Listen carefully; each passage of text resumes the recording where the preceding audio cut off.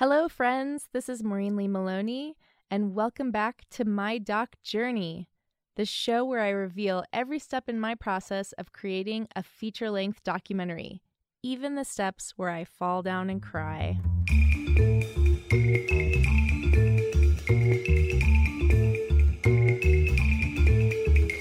Happy 2020, everyone. I am glad to be back. I hope you had a good holiday season and your new year started strong. I know the world at large right now is kind of going to hell in a handbasket, but hopefully you are doing what you can to live your best life and spread positivity in your neighborhood. I know I've been trying to focus on that. And today I thought I'd talk about a book that I read recently to kind of motivate us into the new year.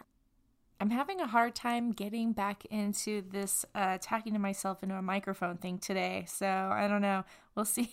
We'll see how I make it through. But over the winter holidays, I did a lot of reading, mostly just pure pleasure, novels, but I did read a few nonfiction books, one of them being the one that I'm going to talk about today, which is titled Drive, The Surprising Truth About What Motivates Us by Daniel Pink. And I'm a big fan of Daniel Pink. I've read his other books, A Whole New Mind, which I recommend, and Free Agent Nation. And also, actually, there was a book about time. What was it called? Anyway, doesn't matter. Not going into that right now. But this book talks about basically the research that's done into human motivation. And before I go any further, I do like to put in a disclaimer. I love to read these books about like social science research, like Malcolm Gladwell and Charles Duhigg and authors like that. But you do always have to kind of take them with a grain of salt, because there is, in all science, but probably especially I think in social science, there's a lot of hand waving or basically jumping to conclusions that aren't necessarily wholly supported by their research. And so always when you hear about or when you read research, think about it through your critical mind and determine for yourself whether you think the conclusions that the researchers jump to are the accurate conclusions. And I'll kind of leave it at that. Well, maybe I'll talk more about that later. But I think with any sort of self-development book, not that this is like the same as some of the books that talk about other things. I mean, this is at least supported by some research, but I think any self-development type of book, you really kind of have to filter through, your critical thinking mind. And I always say, hold on to the nuggets that you feel really resonate with you, and then just flush the rest. That's my that's my soapbox on self-development books. Anyway, so in the beginning of this book, Dan talks a little bit about the history of motivation. And, for the past, 60, 70 years, managers at companies have done what he terms motivation 2.0, which is very extrinsic motivation, where, it's your he refers to carrots and sticks, right? So you get rewarded, you get the carrot for doing something good, you get punished, you get the stick for doing something bad. It's all extrinsic, it's coming externally from you. And the research shows that kind of motivation can work well with very straightforward, mechanical, what he calls algorithmic tasks. But not tasks that require cognitive ability or like creative thinking skills, which if you think about it, most of what we're taught, certainly the way our schools are structured, they're all around sort of rote memorization and accomplishing straightforward tasks that we're given, right? we don't practice critical thinking a lot in school, unfortunately.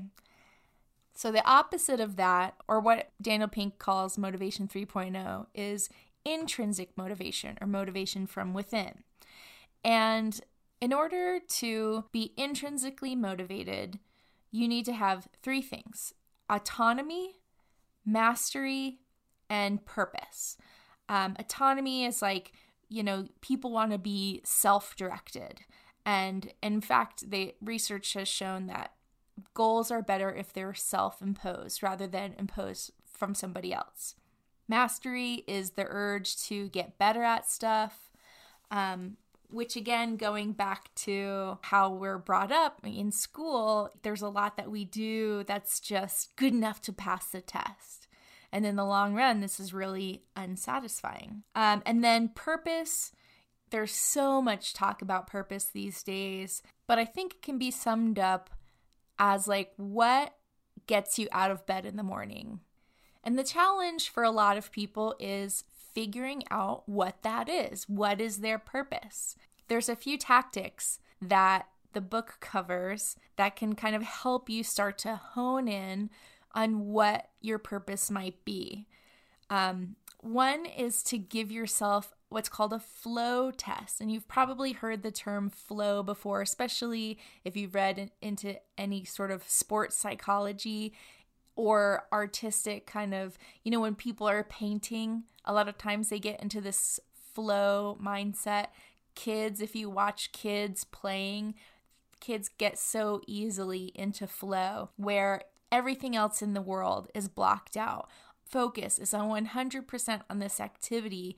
And a lot of times you can go hours and hours and hours without stopping just because you get into this flow state. I actually get into the flow state a lot when I'm editing. If I've got a lot of footage and I have a good idea. But the thing is with flow, in order to get into that flow state, you have to have a task that matches your experience level. Basically, if a task is too easy, it's going to be boring and you're not going to get in flow. If a task is too hard, it's going to be too stressful and you're not going to be able to accomplish anything. But if a task is just slightly hard for you, for where you're at, and you can just sit there and tinker away at it, in a sense, then you can get into that sense of flow.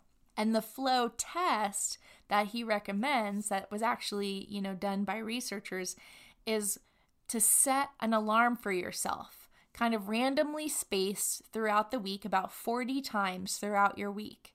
And when that alarm goes off, you stop and you write down what you're doing, how you're feeling, whether or not you're in a flow state at that moment. And then at the end of the week, you can go back and you can read through what you have written down and kind of figure out, look for patterns. Are there certain times where you're in flow, certain places, certain activities? And that can help you start to zone in on maybe what your purpose might be, what kind of activities are really best for you. But also you can use that to figure out what times are going to work best for you. Like, if you are in flow in the morning, I know for me, if I can get up fairly early, not too early, get myself a big cup of coffee and sit down in front of my computer and start editing, then I can edit until my stomach grumbles, which is usually 10 a.m. or so. At the same time, though, if I were to get up and try to get dressed, leave my house, go somewhere. I think about college where, I would have to go to classes early in the morning. That never worked out. Sitting there and trying to follow the attention of somebody speaking and writing notes, that never worked for me. So I think actually if you've probably thought about this a lot, especially if you spend a lot of time in school like I have, figuring out the best times to do certain activities. For me, from 11 a.m. to 1 p.m., I'm almost entirely useless. That's usually when I'll walk my dog or get other tasks done, do my laundry and stuff that doesn't require focus or flow. I really like this. This is totally talking about a completely different book, but Angela Duckworth, who wrote the book Grit, she suggests, and this is getting to the second point, which is mastery. If you're going to try to become a master of something, that's going to take a lot of time, a lot of hard work, and a lot of perseverance, which is exactly what Angela Duckworth calls grit. But she says you don't just want to jump into trying to master the first skill you come across, because if you're going to devote this type of time and effort to something, you need to make sure it's the right thing for you. So she actually recommends early in life, and there's a wide span of time that counts as early in life, try lots of different things. Travel, volunteer, do whatever you can to try lots of different activities. And that way, when you find that activity that really speaks to you, then you can confidently apply the time and the effort. Daniel Pink refers to some research, which was also referred to in Malcolm Gladwell's book, Outliers, which you've probably heard about, the 10,000 hour rule or like the 10-year rule, where applying 10,000 hours of practice to something allows you to reach a certain level of mastery. The thing about this is, and that what Malcolm Gladwell didn't really delve into in his book, is that this is deliberate practice. So it's practice where every day you're not just repeating the activity, but you're intentionally pushing yourself beyond what you did the day before. You're seeking out expertise and criticism so that you can constantly be improving, and just being really ruthless about where you need to get help and how you need to improve. And so it is this deliberate practice, not just repetition, that allows you to eventually, in 10,000 hours, reach proficiency. But one of the great things about mastery, one of the things that continues to motivate you, is that you never reach full 100% mastery, right? It's and Pink talks about the asymptote that you start to approach, right? And an asymptote is that line that you get closer and closer and closer to infinity. You can never actually reach the line. You can just continually get a little bit closer, a little bit closer. So you can never be 100% the master of something, but you can constantly improve throughout your life. And really, the people that we consider the masters are those people who are constantly trying to reach something. So then on that final part of intrinsic motivation, the autonomy, again, your goals really have to be self-imposed. And to accomplish the most, you have to self-regulate. You essentially have to, what Pink recommends is giving yourself performance reviews. And this can be a monthly thing where you write monthly goals, and then at the end of the month, you review how you did. Are you falling short? Where are you falling short? What tools or information you might need to help get better? And it's good to set small and large goals here. And that way, when it's time to give your performance review, you've accomplished some tasks. So you can look back and see how well you accomplished certain things or didn't accomplish certain things. And it's really important during this to be brutally honest.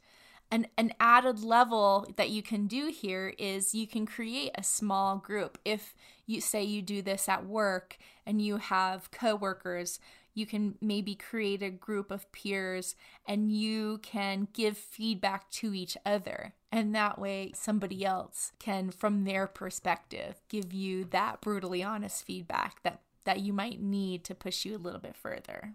So those are the points that I found the most useful in this book. There's a lot of really great information in there. If you are a manager or a company owner, there is more information specifically to how to motivate employees. And there's actually even a section in there about schools. So if you're a teacher or a principal, there's information in there about how you can create more intrinsic motivation in your classrooms, which is so critically important. So if there are teachers listening out there, please read this and implement whatever you can, because the world is moving towards more, cognitive-based work and less of this mechanical, straightforward type of work. And we need people who are intrinsically motivated, and we need businesses who are structured to support that kind of intrinsic motivation.